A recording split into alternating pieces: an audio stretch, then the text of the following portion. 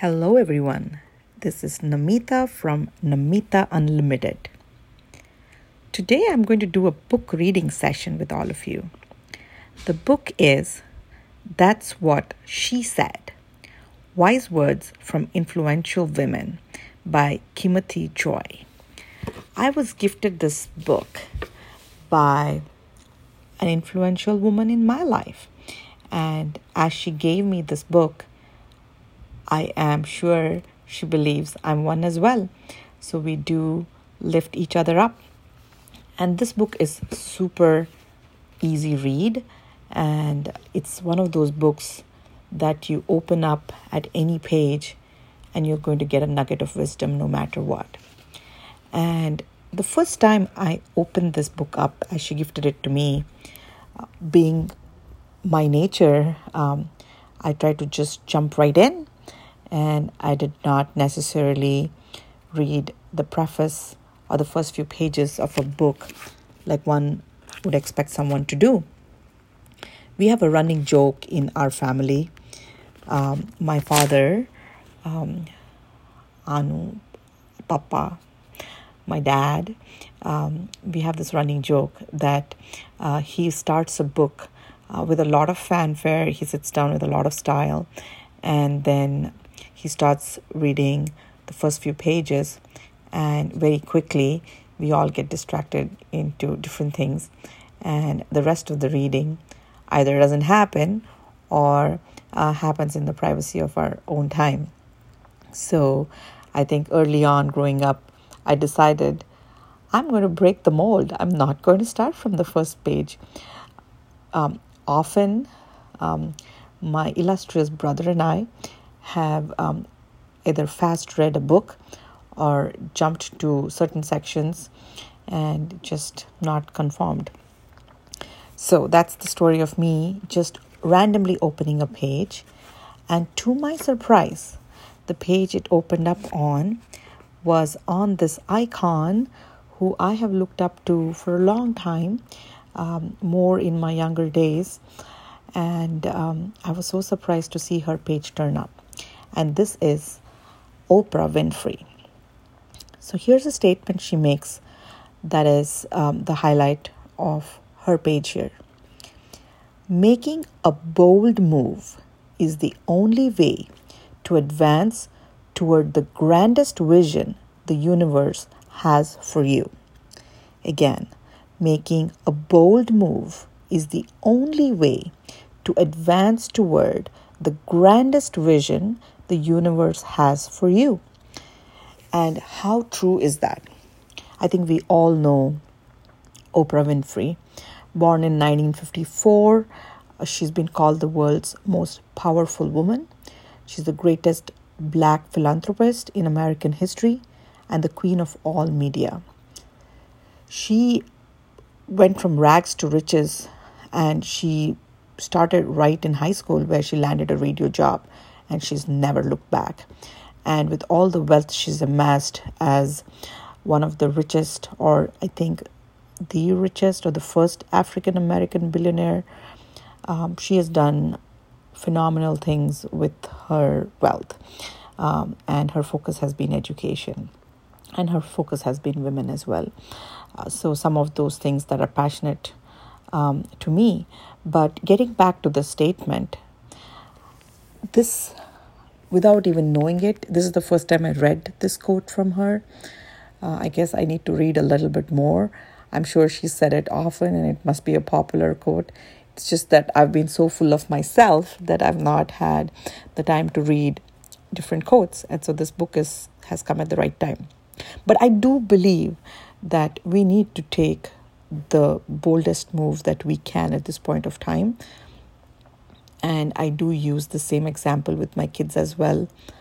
I'm not sure if I've spoken about it in my previous podcasts, that there are only two answers. There is a yes or a no. There's a success, and then there is an opportunity to learn and change or try a different way. The only way we would know is if we would try, if we would ask, and if we would do it. And when we are doing it, why not give it our best and boldest shot as opposed to a half-hearted attempt? In my life, I think I'm not only just saying it, I do it. I speak up for myself. I make bold choices, and I encourage my family to do the same as well. One fine day a couple of years ago, we decided, hey, if we could be anywhere in the United States, where would we be? We put a pin in different locations. We picked a place and we just got up and left. We had a great, well-settled life. We had a home, we had friends, we had work, we had school. We had all the amenities set up, and we decided we are going to make the move. And I don't think she was talking of physical move, but it was a bold move nonetheless, for us, a physical one also. There have been other things where it could be starting People's Impact Network, the nonprofit that I have, or encouraging my kids to start Tug of Words Debate Club.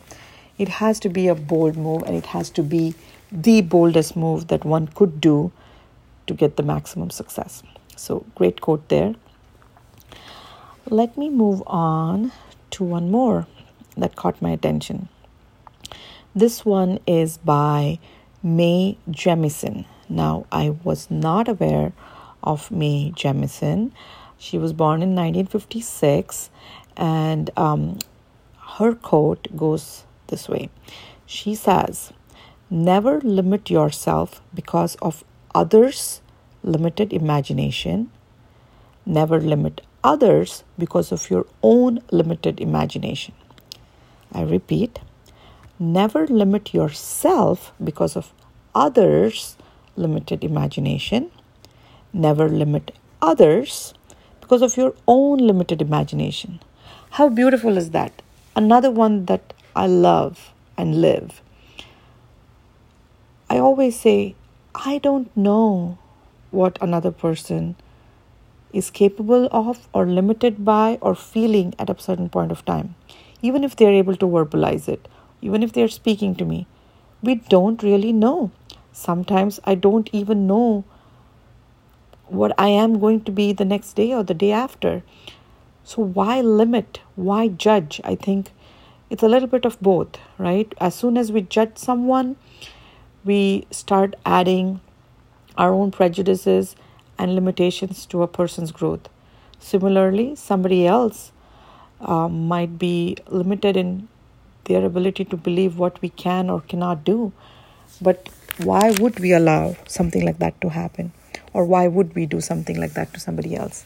Beautiful quote. And if you don't know who Mae Jemison is, like me, let me read for you. Mae Jemison always knew she wanted to explore. She went to Stanford at the age of 16. Can you believe that? 16. To become a chemical engineer. That's how old my oldest is yet. And he is really crazy about what's going to happen to his college career. So he's not there yet.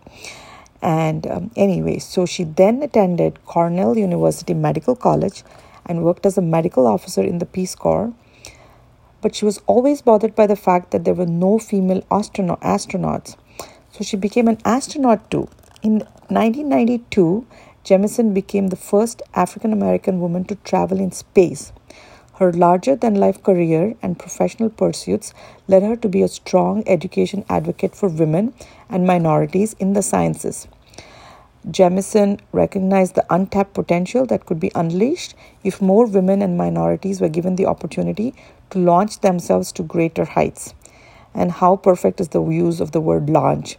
So traveling in space, launching her career, launching her dreams, and becoming an astronaut.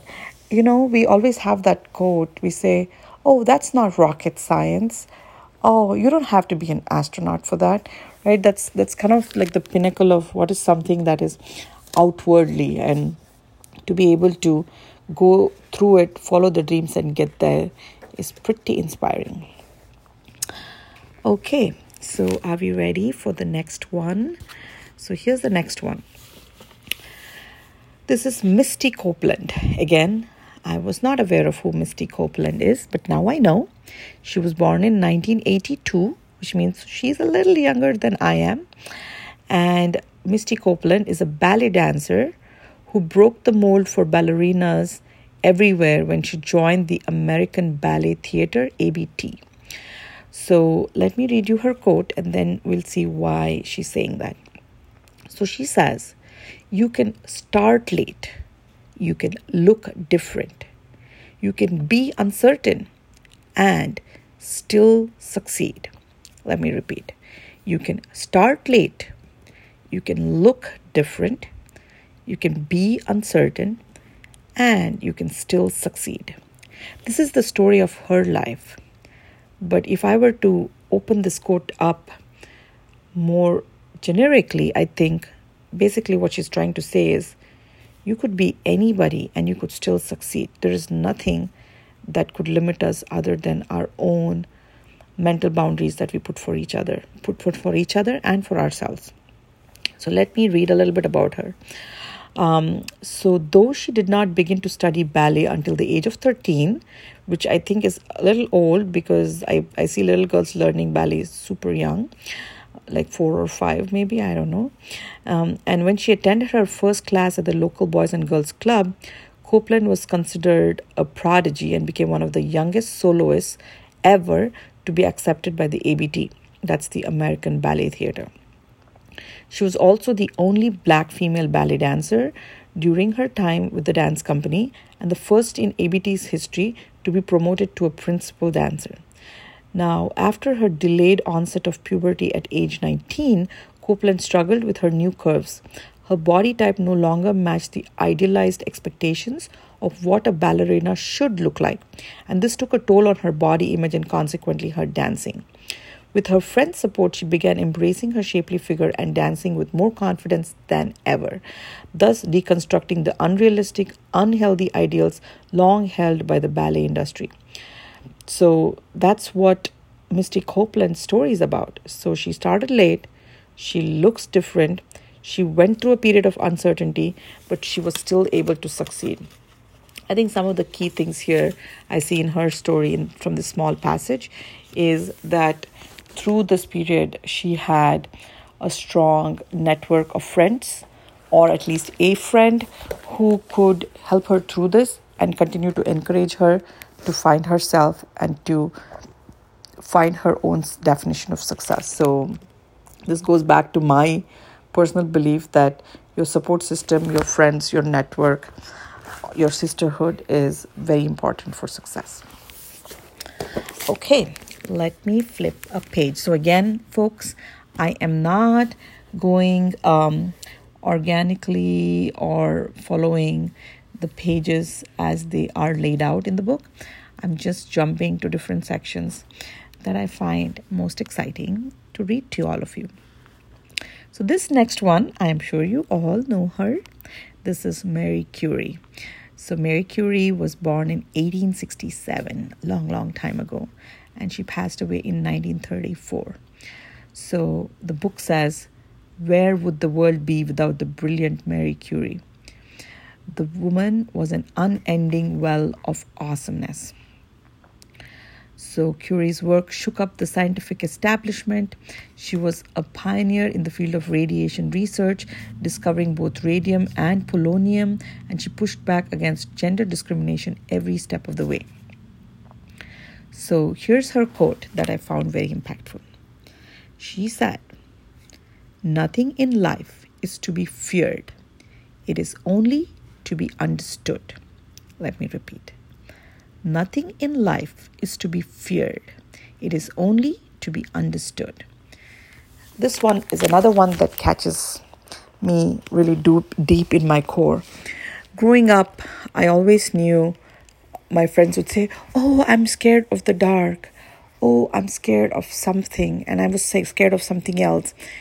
And I always felt something was lacking in me because I didn't have a fear that I could share, as this is something I'm afraid of. Lightning, thunder, dogs, darkness, strangers, public speaking, grades, your parents, or whatever, wild animals. All of these kind of fears that I didn't have. And when people spoke about what's your greatest fear, I didn't have it, and I felt really out of place for not having something to say. I was almost tempted to make up something that I could be fearful of, so I could use that as my quick answer to these. What were we calling them growing up? I think we used to call them scrapbook. No, we used to call them. I have to remember that name. When we were in classrooms, we would buy this book, and it had a bunch of questions. My favorite thing, my most embarrassing moment, the thing I'm most fearful of, blah blah blah. It was, I think, our version of Facebook, and we would have a book full of pages, and we'd go to all your friends and have them fill it out for you at the end of the school year, thinking that you're never going to meet them in your life. Anyway, I digress. Coming back to nothing in life is to be feared; it is only to be understood. I wish I knew Marie Curie said this when I was a little girl and I had come across this quote, and I would have known that it is okay for me to not be fearful of anything. But the second part is really interesting, and I think about that mostly in connection with conversations about God. There are certain, I don't know if it's religions or certain schools of thought that urge you to be fearful of this entity called God. And I don't understand why one should fear somebody, even if it's an energy or a person or whatever with power. I think we need to understand what power they hold and why they hold it, and what should our interaction be with such a power, given what our life purpose is. Now, I think this is getting too squirrely, but I do agree with Marie Curie that we should not fear anything, and we should try to understand, and we should try to see what's in it for us. Oftentimes they say, oh, that person is always looking at what's in it for her. She only cares about what's in it for her. Well, that's a great place to start. That is an awesome place to start. Well, can we go beyond that? Yes. Should everybody go beyond that? Maybe not. But should everybody know what's in it for them and take good care of themselves so their needs and cares are taken care of? I think absolutely yes. So I don't know how I got to nothing in life is to be feared. It's only to be understood to all of this emotional stuff. But as you all may know by now that I do tend to do that every so often. Okay, how many more pages should I do? Maybe I will do 2 more pages. Okay, so this one is by Grace Hopper. She was born in 1906 and she passed away in 1992. A brilliant mathematician and computer scientist, Grace Hopper joined the U.S. Naval Reserve in 1943. She had to get special permission to enlist, weighing in 15 pounds shy of the Navy minimum. Oh my gosh, so she was weighing less than the Navy minimum. I can't even imagine that. Fortunately, they were interested in her brains, not her brawn. So there's more about her, but let me read the quote. She said, "Probably the most dangerous phrase that anyone could use in the world today is that dreadful one." And the quote is, the phrase is, "But we've always done it that way." Okay, let me repeat. She says, probably the most dangerous phrase that anyone could use in the world today is that dreadful one. But we've always done it that way. How often have you heard this? And how often have you heard people berating your use of that? I don't know how often you have, but I hear it all the time. So I've been working at the same place for 10 years now. And there are others who work in the place where I do. And they've been there for 20 years, 30 years, 35 years even. So they have a lot of history and they've seen a lot of things happen. And when new things are presented to them, many of them would say, why do you have to change this? It works fine. And that's the way we always did it. And then there came a time when everybody was berating anybody else who would say, that's the way we always did it. And I started getting a little annoyed by everybody getting on their high horse and berating people for it. And there were moments when I was through something and I knew exactly what had happened. And I said, I've been here, I've done this, I know how this would pan out, and let's do something different. And they would be like, don't hang on to your old ways. This is a new day. We can do it differently. It's going to succeed. Don't be stuck to that's the way we always did it. And then I realized that there is a nuance to it. A person who says that's the way we always did it does not want to change something. They want to continue doing exactly what they've been doing. There is a variation to this that is often misunderstood, where people use their learnings and their experience to not repeat something that has not been successful before and says, let's do it a different way now. And that is often, I don't even know now how one could do that. And it's misconstrued as you're stuck to the old ways. It is basically trying to be forewarned and try different things. I don't know. Does that make sense what I said? If anyone is listening, I want you to send me an audio message, or you can send me an email at namitanayak@yahoo.com, or send me a text message on my phone at 989-941-2537. So I can see if I'm alone in this or you have faced this thing as well. The example here is, let's say yesterday I made an omelette, and when I left it on for 3 minutes, it was overcooked and became a little hard. So today I tried it again, because typically my recipe called for around 3 minutes. I tried it again for 3 minutes and the omelette was hard again. So the next time when I'm making an omelette and somebody says, hey, make an omelette, and they say, keep it on for 3 minutes, and I tell them, perhaps we should try a different way. We probably want to either keep it for a shorter or put a lid on it, because the 3-minute omelette seems to be a little hard. And they're like, oh, stop being stuck on your old ways. You don't have to be stuck on your old ways and say, that's the way we always did it. Be adaptive to change. And I'm like, wasn't I actually asking to change based on my experience? So that's my conundrum. So if you have faced something like this, let me know. So with that, today, I am going to stop reading the book, That's What She Said, Wise Words from Influential Women by Kimothy Joy. So thank you, Kimothy, for bringing me joy with this book. Thank you, my dear namesake Namita, for gifting me this book. And thank you all for listening to my podcast. The next time I come on, I am hoping to talk about a social media experiment that I did, and I found some amazing results. So I'll probably be talking about that. Unless you reach out to me at namitanayak@yahoo.com or text me at 989-941-2537, or leave me an audio message on this podcast telling me what you want me to talk about.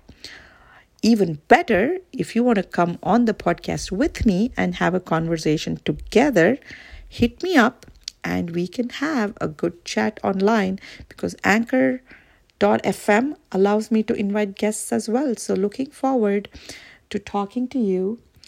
Have a great day, evening, afternoon, whatever it is that you're doing as you listen to this podcast, and have a good time. Thanks everyone for listening. Bye-bye. Until next time.